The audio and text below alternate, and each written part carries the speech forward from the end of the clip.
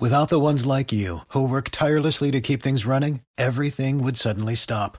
Hospitals, factories, schools, and power plants, they all depend on you.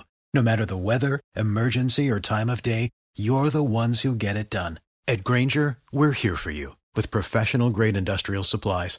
Count on real-time product availability and fast delivery. Call, clickgrainger.com, or just stop by. Grainger, for the ones who get it done.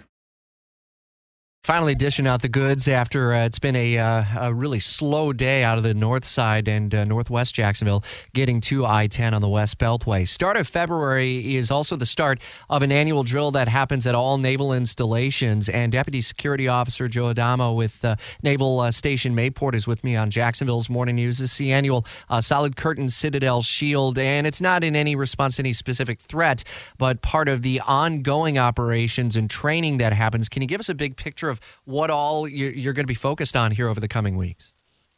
Yes. Well, good morning, Rich.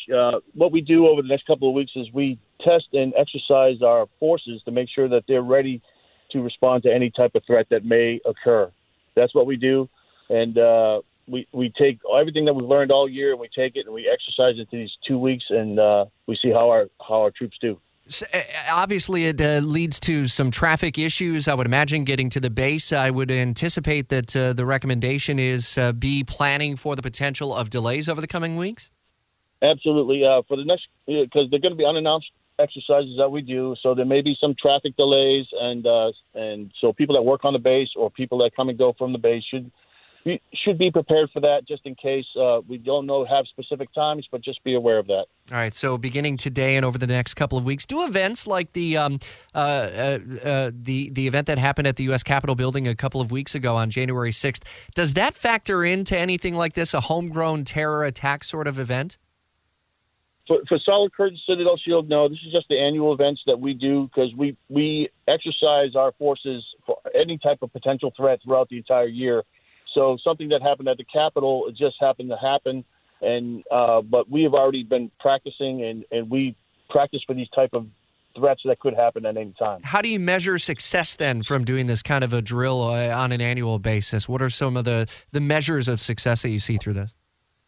Well, what we do is we have parameters that we have to make sure that our forces meet. When they exercise, they have to meet a certain grade, make sure that they're following their response plans and do what they're supposed to do based upon whatever threat it may be.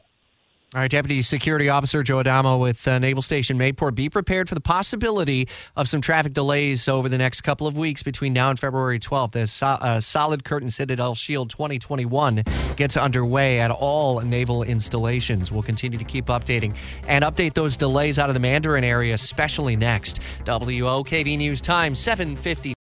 For the ones who work hard to ensure their crew can always go the extra mile, and the ones who get in early so everyone can go home on time, there's Grainger, offering professional-grade supplies backed by product experts so you can quickly and easily find what you need. Plus, you can count on access to a committed team ready to go the extra mile for you. Call, click Grainger.com, or just stop by. Grainger, for the ones who get it done.